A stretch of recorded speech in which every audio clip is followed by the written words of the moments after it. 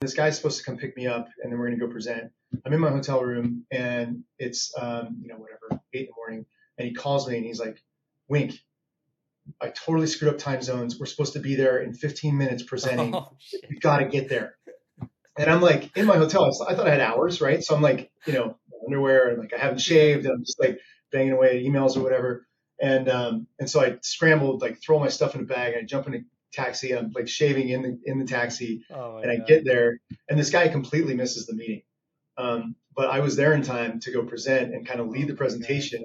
And it turns out they were trying to build a loyalty program internally based on data and then matching items to data and all that stuff. So our technology kind of perfectly aligned with that. Wow. And we ended up getting that business. And that opened the door to PFG. Wow. And then we spent the next 5 years like deploying through PFG, and that they became our biggest customer. And they're still one of our bigger customers now. Welcome to Whisking It All with your host, Angela Esposito, co-founder of Whisk.ai, a food and beverage intelligence platform. We're going to be interviewing hospitality professionals around the world to really understand how they do what they do. Welcome to another episode of Whisking It All. We're here today with Wink Jones, CEO of Meal Ticket. Wink, thank you for being here today. Thanks for having me, Angela. Happy to be here. Of course. So I guess maybe a good place to start, just to kind of set the stage for people who don't know. Can you just give them the quick 411 on what is Meal Ticket? So Meal Ticket is a SaaS SaaS solution provider of software for the food service supply chain.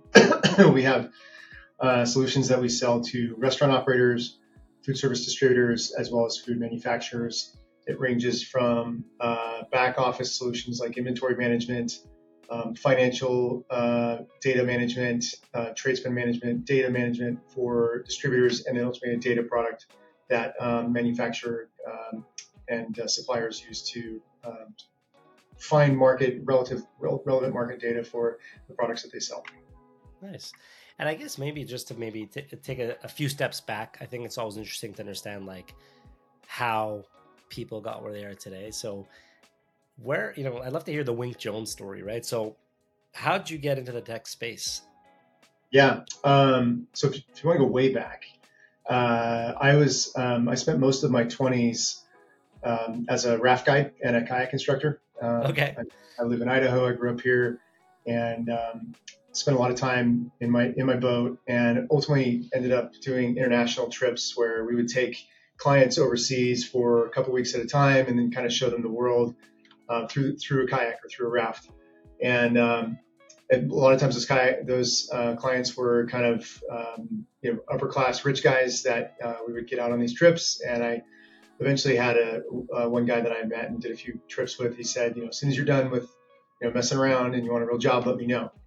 And so over like 8 years, I finished my degree. I was a slow learner. Did a lot of sporadic correspondence type of courses and finished up. And then I got married, and I was like, okay, I'm gonna get serious. Gave my friend a call, and he got me a job at a startup in Boulder, Colorado. So moved there. This was 2002. Started as kind of a customer support guy, and then worked my way up to operations manager. And then ultimately we sold the company about 3.5 years in. And when we sold the company, we had some investors that were pretty happy and decided to form a small venture and seed fund to do a lot of the same type of activity. So I ended up from about 5 years, worked as a seed investor, but really I was an operating partner within this small fund. And so we would invest in these little companies, and then I would go to work as a management member. So I ran marketing, I did operations, I did finance, I just kind of did a little bit of everything at really early stage companies. And so I got a really great view of like all the things you can do wrong. Because there's just so many ways to go wrong in early stage startups. And so had a really good experience, learned a ton. And then right around 2011, we moved back to Boise, where we're from, a couple years before that. But in 2011, the fund had kind of run its course, and I was looking for my next thing. And I got introduced to my current partner, whose name is Brian Conrath. And Brian had actually just finished Techstars with Meal Ticket as sort of an incubator. Nice. And he was looking for someone to come in and help run the company. He's a technology guy. He got connected with me, and I basically agreed to join up with him and help build the company from there. And then the rest is history. Wow. And I guess maybe just to kind of go through that initial experience. First of all, I think there's a lesson there, and sometimes it's not just what you know, it's who you know. So being in the right place at the right time, getting that opportunity to that first job, like as you said, is probably quite important. But I'd love to maybe shed some light on that initial experience of maybe going through an acquisition, right? So if I'm not mistaken, I think it was I was doing some research online. It was a kind of a imaging it was Champion Imaging, I believe it was, and something. Was that what I found? No, that was a difference. That was technically my first startup. That was that was your first startup. Okay, because it was around the same time. So I was like, okay, 2002. Okay, so tell me more about that. So I'd love to hear about that experience, and then just like any lessons in kind of like the acquisition side, because I'm sure there's a lot of people curious about that. Yeah, so the company that I moved to Boulder to work for is called Net Identity, and the founders of that company had bought in like 1997, 98. They'd gone through the phone book and bought as many domains as they could.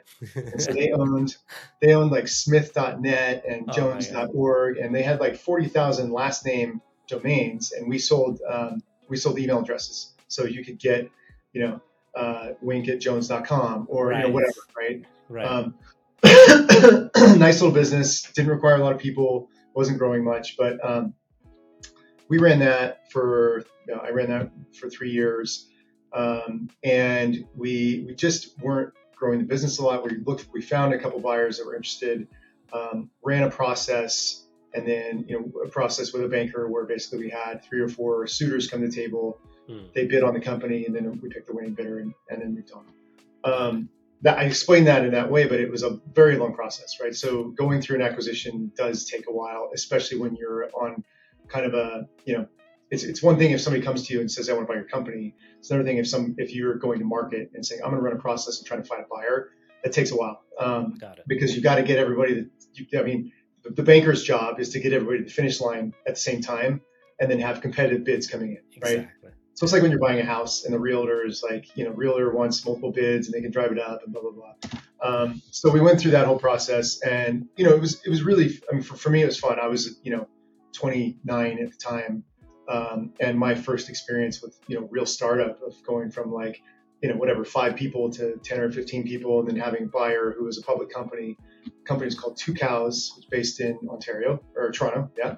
Right. Still there. And, they were an internet services provider, and this became kind of a nice package of customers and product that they could slot into their portfolio. Nice. They didn't really need me very long, not more than a couple months, and so I quickly took my exit package and took a hike after that. That's awesome. Sounds like the best of both worlds: acquisition and not having to stay too long. Yeah. and I got to ask you this, and this one might be a bit more personal, but a lot of the founders that I chat with that have had successful exits, I always like asking them how life has changed, maybe after that exit, because I think the answer is always not what you might think it to be. So I'd be curious just to hear your quick 2 cents. Like, how did it affect your life? Let's say, overall, like. What things changed and what things didn't? It's a great question. And, I'll say that for me, being a pretty not junior, but like not an early employee there, I didn't have a ton of equity. I didn't make life-changing money at that time. Okay. It allowed me to pay for school, which I still had some school debt sitting out there, and that helped. Okay. It definitely, as a 29-year-old, I guess I was 30 by the time we sold it. It helped me get my footing so that I could kind of be confident in the next step. Anytime, so I guess, a couple ways to think about it. Financially, it's great, right?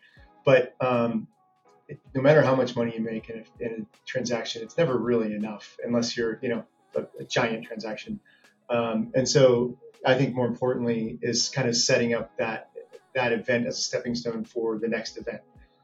And so in my case, the next event was all of a sudden we had a bunch of investors of this company that were flush with cash from this deal. They were happy.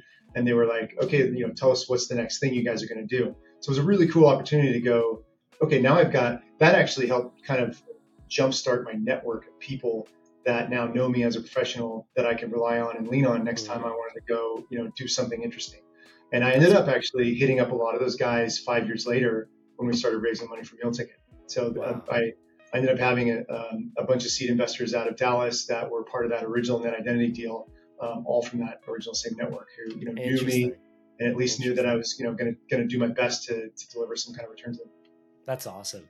And I'm excited to get into Meal Ticket, and honestly, we'll probably spend a good chunk there. But one, kind of last question I'd love to just shed some light on is, you were on one side of the spectrum with being an entrepreneur, and then you flip to the kind of VC side.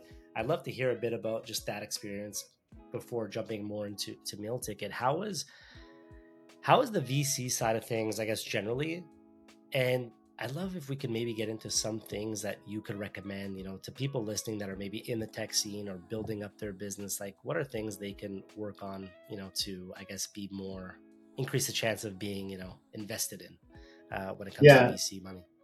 That's a great question. And that's also a moving target. Right. When I kind of switched over to that side, the VC back in 2006 and 2007 was fairly early, right? I mean, it just wasn't nearly the size that it is now. And so it was very kind of shiny and attractive, and getting into it, we raised a tiny fund. So I have my experience is, confined to a very, very small fund in a seed environment. But I'll say that I like operating much better. I'm an entrepreneur at heart. I like, rolling my sleeves up and being in the weeds and like working with people and building something. What I found in the VC side of that role was that I just didn't feel like I was really adding value unless I was like neck deep in the business. And a lot of times, the entrepreneurs don't want you all up in their business, right? Right. And so there's a real balance of doing that well. And I think what that did for me is it told me what I wanted to do, right? Which is operate, like be in the role, in the seat, running the company. But it also helped me understand the VCs and the investors that I want to work with. And we'll get into it in a minute when we talk about private equity guys, but it's very similar. I've seen very similar good and bad across VC and private equity and any investors really. Is like when you pick a VC or you pick an investor, knowing their work style and knowing your work style is so critical, right? So I don't want to invest in. I don't want somebody to invest in me who's going to think that they've got to come in and like hold my hand and run the business for me, or straight out, tell me what to do 24/7. Like I want an investor who's going to say, okay, we know that you're running the business day to day. This is what I know based on my experience, and here's our kind of shared like best practice playbook, whatever. But like at the end of the day, you're the one in the seat making the hard decisions, and we're going to respect that. And so for people that are looking to get into VC, that's one story. But looking to get investment from VC, I think that's very different.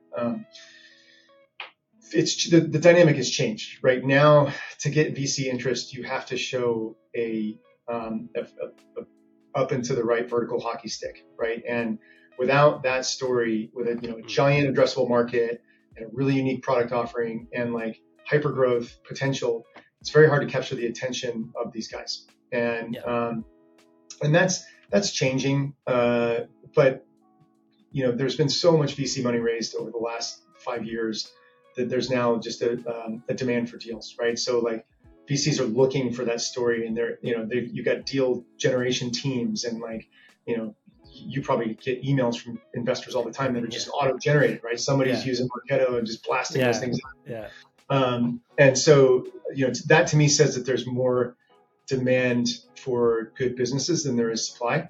And so I think if you're looking to get into having a VC investor, and then VC versus PE is a different story, but having a VC investor also means that you're going to have a very high expectation of growth that's going to be put on your business. And if you're not in a position where you're growing at early stage, it's got to be 100% plus and probably more to be exciting. At middle stage to growth stage, you've got to be hitting rule of 40% growth, plus profitability to some level. You've got to be at least there to capture their interest, or at least the ability to get there easily. Yeah. And if you're not in that phase, don't lie about it, because it's not worth it, because they're going to get in and they're going to screw up your cap table, and then you're going to lose your job in your company anyway. So, I mean, and I don't think it used to be that harsh, but I really believe that's the environment now, where it's like, if you take that on, you have to know that that's the expected outcome. And if it's not, like, you're going to be in a tough spot. Yeah. And one thing I've also found interesting about the seed stage is, unlike a Series A or any series after that, really, where obviously a lot of it is just pure KPIs, like you can't hide. It's, show me the ARR, show me churn, show me this, show me that, show me growth projections, etc. What I like about the seed stage, or what's interesting, at least to founders listening, is that there's a portion of it that they're really investing in the person, right? That's the one stage where there's that bet on the founder or the founding team. So yes, it's market size. Yes, it's some level of traction, some level of growth, but it's the one stage where you could the story's got more weight or the story has a good chunk of weight, because it's why you, why now, so that's something I think that's also important, is trying to convince, or at least demonstrate or tell the story of why you're the right person to do it, which is tricky. I 100% agree there. And I saw that play out a dozen times, and it happens over and over again. And I always heard it that, like, it's an investment in the CEO or the founder first, and in the business. And I've seen a number of businesses that were good businesses that failed because the founder was not good. And rarely seen a good founder truly not at least be mildly successful. I mean, I think that's why, like, VCs are willing to write almost a blank check to a great proven founder that has a good idea. Right. And I think VCs know that the idea will evolve, pivots will happen. So it's like, you end up investing in the person, which makes sense. That's awesome. And it's really cool to hear, like, that kind of story from your point of view, from kayaking to meeting that right person, getting that job, then being part of an acquisition, and then being on the flip side of that on the VC side. So now finally the meat of it, no pun intended, getting to the meal ticket side. Let's get into, first of all, where the idea came from, right? So, like, where did that start? So you were, in the VC world, whatever. Where did that transition come, where one day you just came up with the idea? I'd love to hear the origin of Meal Ticket. Yeah, so I was introduced to Brian Conrath, who was the true founder of Meal Ticket. Got it. He went to Techstars with his partner over the summer of 2011. Their idea was to build an app that was for restaurateurs to use to do their marketing. So, like, we've got a buy one, get one, or we've got a band, or whatever it might be. And, we as a consumer would download the app and install it, and we would receive this content, and you could offer, like, whatever discounts and coupons and that kind of thing. Right. They went through Techstars with that concept. They came out of Techstars, they recruited me. And as they were recruiting me, we started to look at the industry and kind of who they were selling to. And the thing that got really interesting was that during the time when they were meeting with customers and trying to understand the business, because none of us were food guys, they interacted with the sales reps for those distributors, and they saw these sales reps that are walking in the back door of the restaurant, slapping backs and giving high fives with the owner, the chef, and then they pull out their pen and paper, right, and carbon copy, and they're taking orders. Like this, and it's 2011, right? And they don't have a smartphone, they've got a flip phone, right? So they're in their flip phone, and they're, and Brian, I remember specifically, Brian was describing this to me, and he said, there's 7,000 distributors in the U.S., and it's a $250 billion a year industry, and that's how they're going to market. And I remember the light going off, going, that's a disruptable market, right? Like, screw, whatever the consumer facing thing, that's not going to work. It's like, let's build something to drag these people into the 21st century, right? And that was the thesis. Like, that was the underlying thesis of the business. So we quickly kind of scrapped the old thing, and then started building a deal of the day concept, where we basically would take in data from our distributor partner, and then find from the distributor, like, let's find some aging inventory or something they want to get rid of, and let's do an email blast and see if we can get somebody interested in buying. And so we worked, I mean, Brian mostly built it by himself over about 6 months, and we sent our first deal. And I remember our first deal was with a little distributor in Oregon, and we had tater tots, and we had some meat, and then we had some mini corn dogs, and there was like a limited supply, and they were trying to get rid of this crap. And we sifted through their data, and we pinpointed, like, here are the 100 restaurants that should receive each promotion, and we sent them out, and we got like 60-70% open rates on the emails. Wow. And like 30% click-throughs, and then we ended up selling, the distributors sold like most of their inventory just off of these promotions, and we're like, okay, this works, right? This is something to get build proof on. of concept, yeah. Yeah, and so that was like the kernel of this whole idea, and so we took that and expanded it from there. We really we built it around the distributor and the distributor's data, knowing that there's a gold mine of information that they're not mining themselves. Because again, you've got sales reps that are just walking in the back door and taking orders. They're not actively selling. They're not looking for penetration opportunities. And so we built analytics around the data to say, show me everybody that's buying French fries from us but not buying ketchup, or they've got burgers on their menu and they're not buying our beef patty, right? And then we bolstered that whole email campaign marketing concept, and then started to bolt on more services, so that it became roundly this kind of CRM tool that enabled the sales reps to push deals into their customers' hands, allowed the distributor marketing team to create content, distribute content to the relevant people, and really like start to get pinpoint and start to use modern technology to do some of the things that other industries have been doing for a long time. That's really cool. It's funny when you were talking about the pen and paper. I think the restaurant space in general, right, is loves pen and paper. We see it on our side, on the Wiz side, when it comes to inventory and even placing, like you said, the orders to their suppliers, or you'd be surprised, recipe costing things out on Excel. So pen and paper, maybe very basic spreadsheets, but that's super common. And I don't know why I had a flashback. My dad, grocery store owner, and kind of in that space, and to this day probably still has a good chunk of suppliers that still come in and do the freight order by hand. There's the bigger ones have like their whatever Palm Pilot or whatever you want to call it, their mobile tablet, but a lot of them still do it manually, which I'm imagining that visual.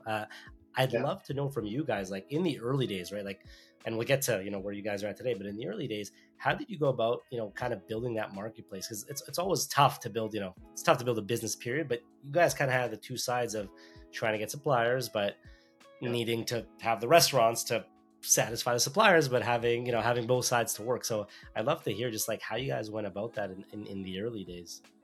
Well, we always position ourselves as distributor centric, because the dynamic in that vertical is, especially 10 years ago, there's a very large lack of trust between the distributors and the suppliers, manufacturers. And the distributors are extremely protective of their data. And so we would go to the distributors, we made lots of promises about the sanctity of their data. It's not leaving these four walls, which are all true and we still hold to. But we really had to like bend over backwards to ensure that they believed in our ability to be protective of their data. Once they believed and trusted us in that, then they would go recruit the restaurants onto our platform, right? So we would launch with a new distributor. They would talk about it at their next sales meeting, and then all the sales reps go out and they sign up all of their restaurants. So the restaurant would get an email, click here to log in, and all of a sudden they're looking at meal ticket offers and deals that are sponsored by whoever this distributor is. Right.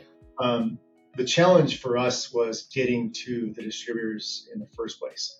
And because we were nobodies, right? Nobody knew us and we weren't industry guys, and it was very hard to build trust. So I'll tell you a funny anecdote. So one of our first and one of our biggest distributor customers is Performance Foods. That is now a large public company. At the time they were still private, but still pretty big. I think at the time they were maybe the fourth or fifth largest in the country. At that time we had maybe two little tiny distributors that were still kind of just like pilot stage. But then a friend of a friend of a friend introduced me to another guy who was going to go present to a Performance Foods house in the Northeast. And he said, look, come along and you can be like our technology partner, and you can talk about your stuff, and maybe you'll get a chance to like sell something.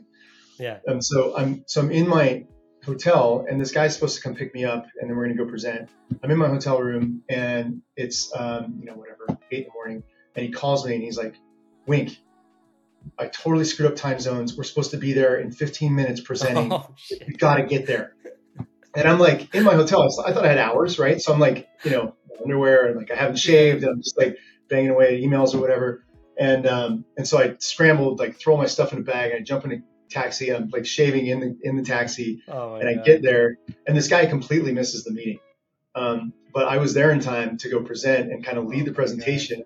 And it turns out they were trying to build a loyalty program internally based on data, and then matching items to data and all that stuff. So our technology kind of perfectly aligned with that. Wow. And we ended up getting that business, and that opened the door to PFG. Wow. And then we spent the next 5 years like deploying through PFG, and that they became our biggest customer, and they're still one of our bigger customers now.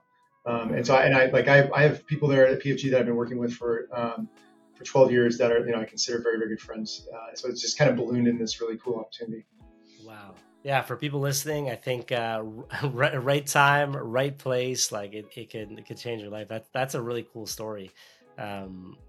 It's funny. Yeah. We had another guest, actually funny enough, on the last episode, same thing, right time, right place, kind of taking that leap of faith. She was, I'll give you a quick story. It's super interesting. They did where they do healthy meals basically, and they went from not knowing anything, starting with 0 locations. Now they have close to 100 locations. And she was telling a story about a military contract, and basically how she was there at the base, and like the sergeant or whatever the terminology is, I don't know, but some commander was just like, hey, we got a big problem here. We got 50 people who are about to get kicked out because they're overweight, whatever. Can you help?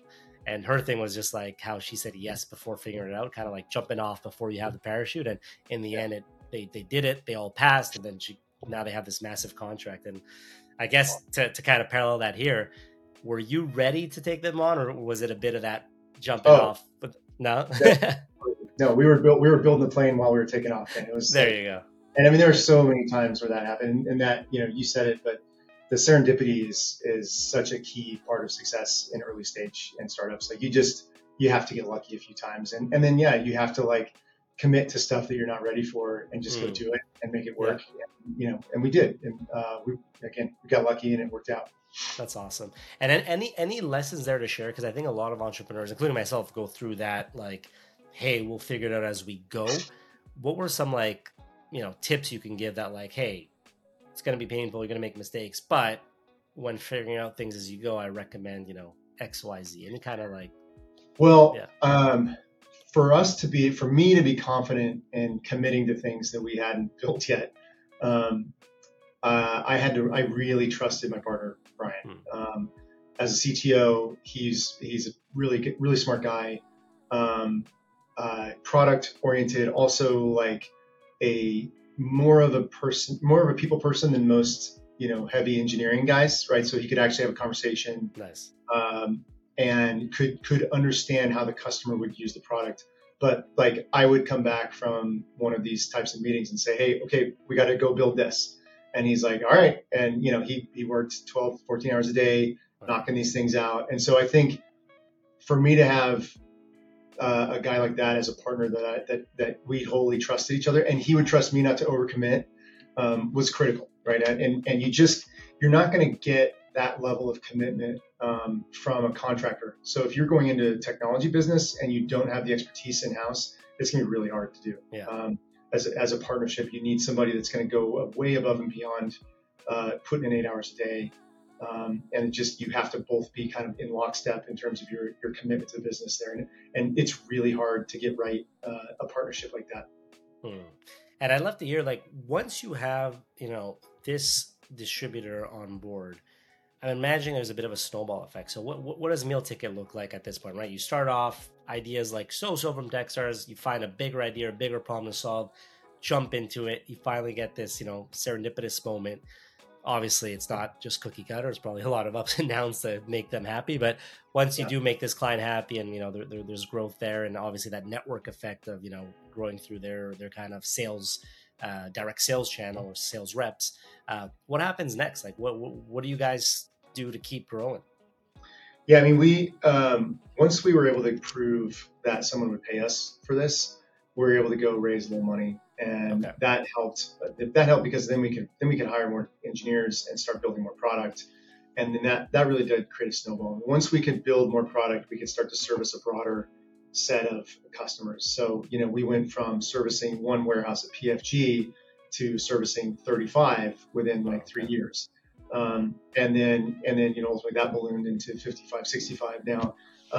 So a lot of that was, we've got to build this feature to go get that customer, and then we got to go build this. And so it really was like fairly straightforward. Like we knew what we had to build in order to go get them on that platform. And then help them with the megaphone, right? Help them with the word of mouth, because the industry is still considered fairly small and tight, given most of the $250 billion worth of sales, probably 80% of that is controlled by 500 distribution centers. So almost everybody's kind of familiar with each other.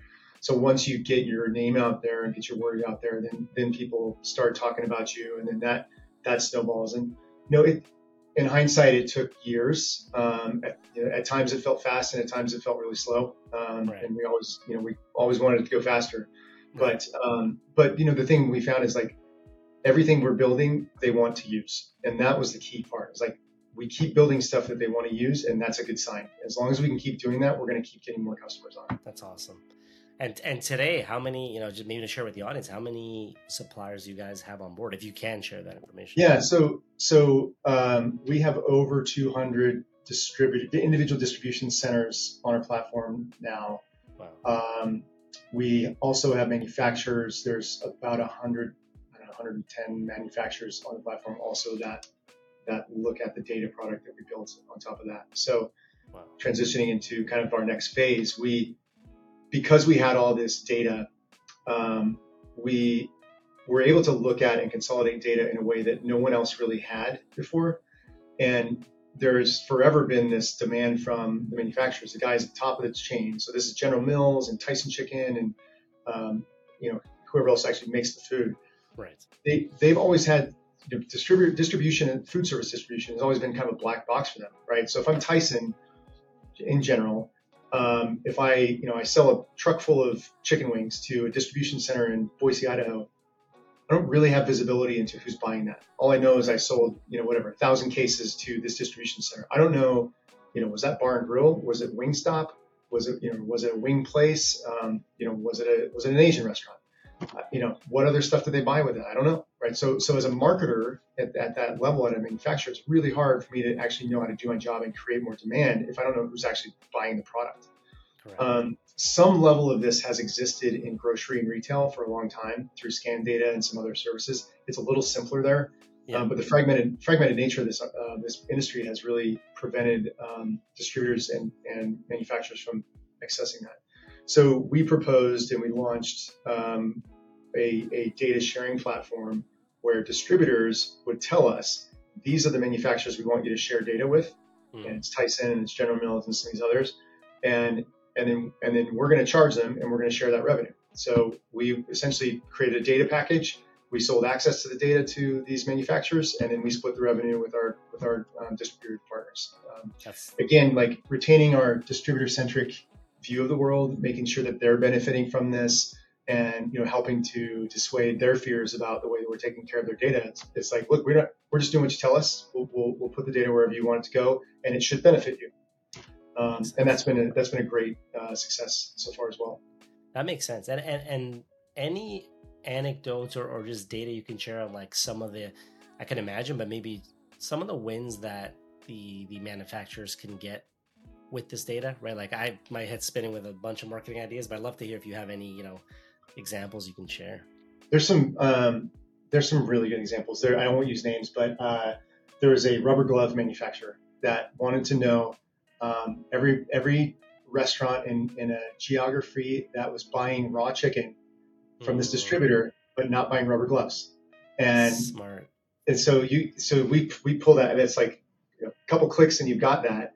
And we go, okay, here's 100 restaurants, right? They're either buying it from somebody else, they're buying it from Costco, or they're not buying it at all, right? So like target them, and they did this campaign, and they had this great uplift on their sales within that, and, Wow. and then it sticks. So like those type of we call them affinity voids or matrix voids.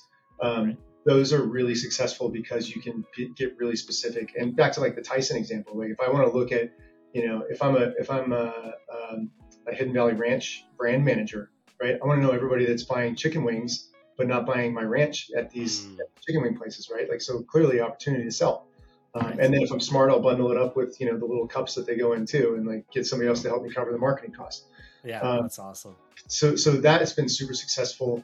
The manufacturing sales network is kind of constantly changing, and so this has morphed from being just that marketing engine to also being a sales lead engine as well. So that now manufacturers come in and buy the data, and they mine the data, and then they take the data and they plug it into their own CRM, like a Salesforce or whatever, so that their reps know where to go fish, right? And it's the same concept, but they're just giving them like direct, hey, look, it looks like Jim's Diner isn't buying the barbecue sauce, like get in there and, try to upsell them on whatever. Super interesting.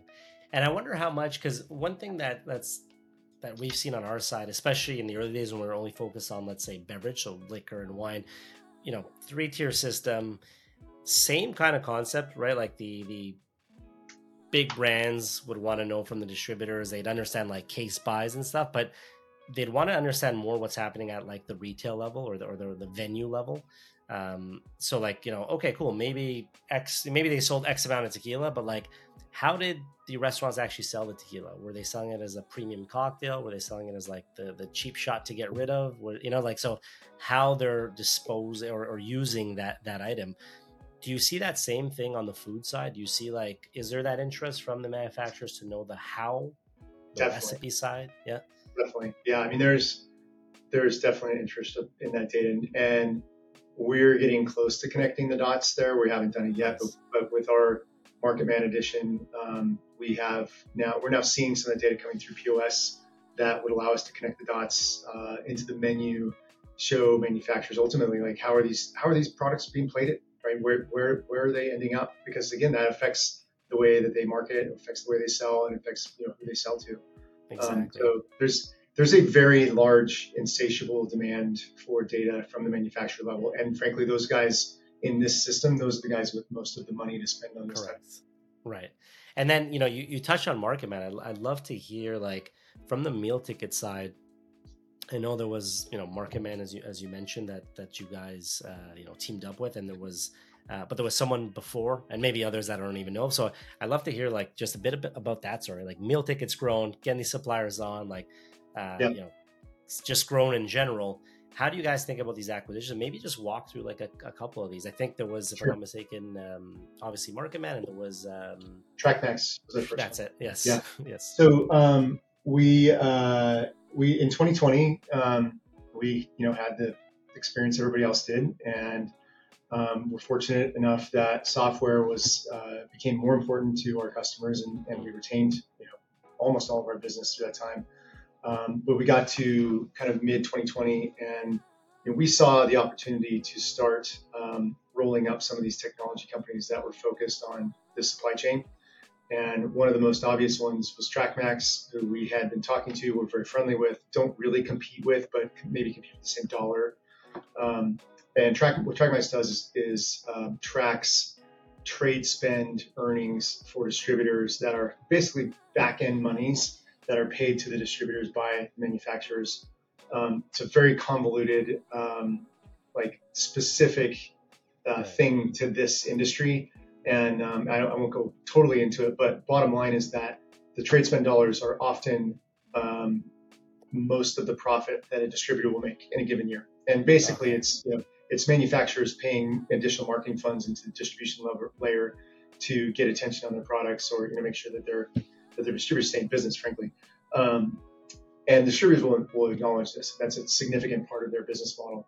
And so up until, without TrackMax, it's a spreadsheet. And it's the same, like we talked about a bunch of times already, like we're basically competing with spreadsheets, right? And so the guys at TrackMax built a really nice piece of software that offsets the spreadsheet use.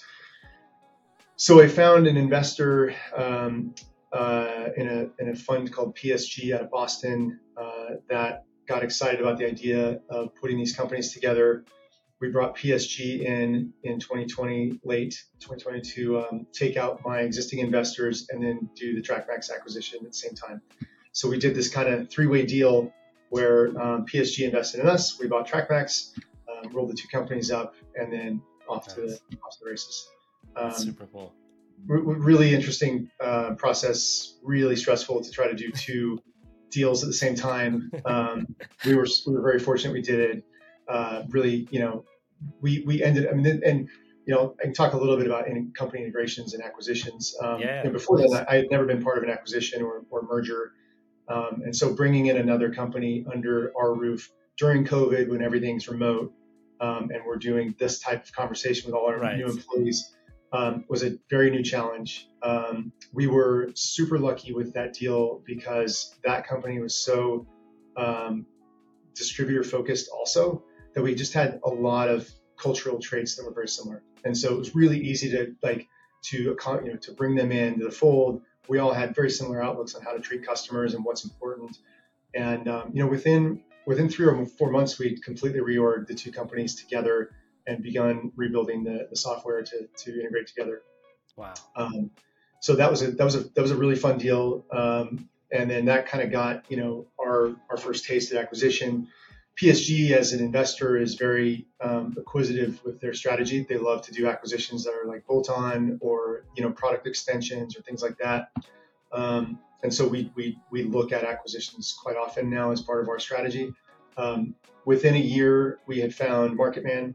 MarketMan is a restaurant-facing inventory management software that basically pulls in POS data, pulls in distributor data, and then allows restaurants to manage their inventory, look at their gross profit, order, etc. Right? So they ran a process to try to get the best price. We ended up the winner, and we closed that deal at the end of 2021.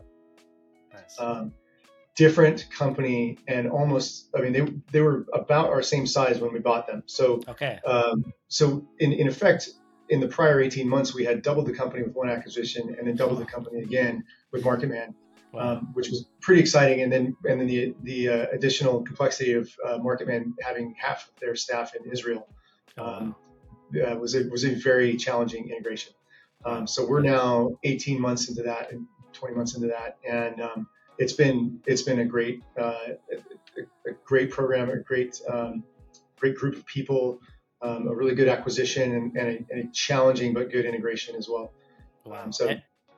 And that's super interesting. I'd love to hear again, if you can share, what's the rough, head count right now?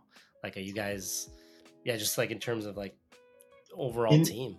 Yeah, in total, we're about 200 people globally. That's awesome.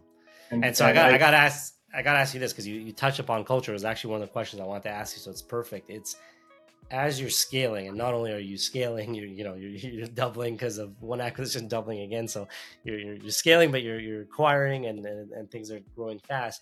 How do you keep team culture, I guess, alive, or how do you foster team culture, or keep the right culture, I should say, going through such rapid growth? It's a very good question, and it's a very difficult challenge. And my approach early on in the company was that culture just takes care of itself. And I found it kind of distracting to talk about culture early on, and even kind of annoying. But then I realized over time, what culture really means, right? And culture isn't like bring your dog to work day and free lunches, right? Culture is the way you come to work, and the way you approach your job, and the way you treat your customers, and the way you address the tough trade-offs. And I think that, to me, is one of the most defining things about culture is, within a SaaS business, how do I address the custom requests that I get from customers versus the desire to build something that more people will use? And that, to me, is one of the defining components of a culture, is how do I deal with that truly? If I'm Salesforce, I don't do any custom requests, right? But if I'm meal ticket, I tend to do a lot of custom requests because we're very customer centric, and we understand the pains of our distributor customers and our operator restaurant customers. And so that culture it grew up by itself.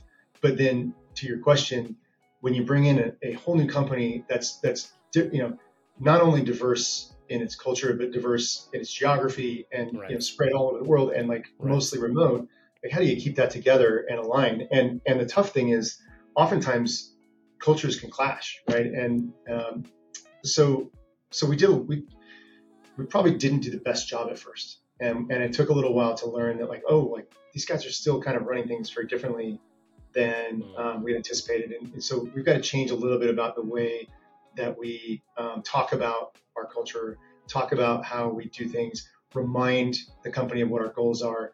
And so that really morphed into a continuous reminder of who we are, why we're doing what we're doing, what the acronyms are that we use all the time and why they're important.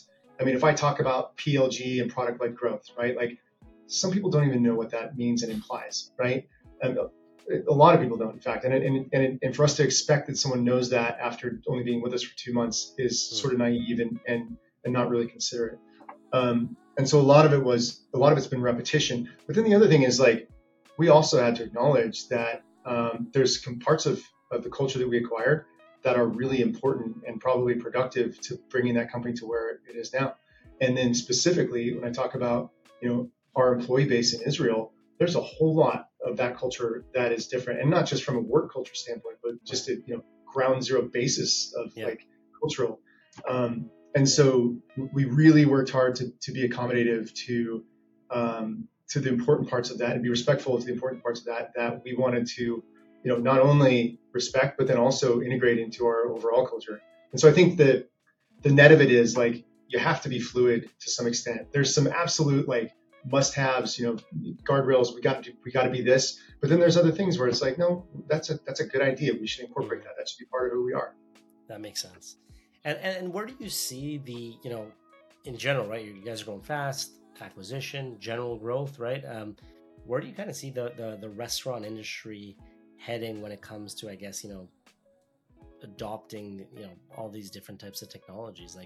How do you look at it, right? You're obviously been in this for quite a while. You got a ton of experience now in the restaurant space. I know you said you didn't start it, but being exposed to it for so long, where do you see things heading in the near future? Well, I've come to really love and appreciate the independent business owner, whether that's an independent family-owned distributor or an independent restaurant that is growing and entering that mid-market phase. But it comes back to really respecting that entrepreneur operator out there, kind of rolling up his or her sleeves and taking on the world. And when I look at our customers and what I love about our business is being in a position where we can enable those people that we most respect. And because we're bringing, there's a concept of SaaS is really kind of democratizing software for everybody else that can't afford, to install a major ERP into their system. And I really take that to heart in that, 10, 15 years ago, there wasn't a good solution for inventory management and data management, data sharing. You had to be a Cisco or a McDonald's or, somebody giant to go build your own or afford to contract out, and spend millions of dollars. Well, we're at the point now where we can actually bring this stuff into the independents in an affordable way that they can, and this isn't me selling.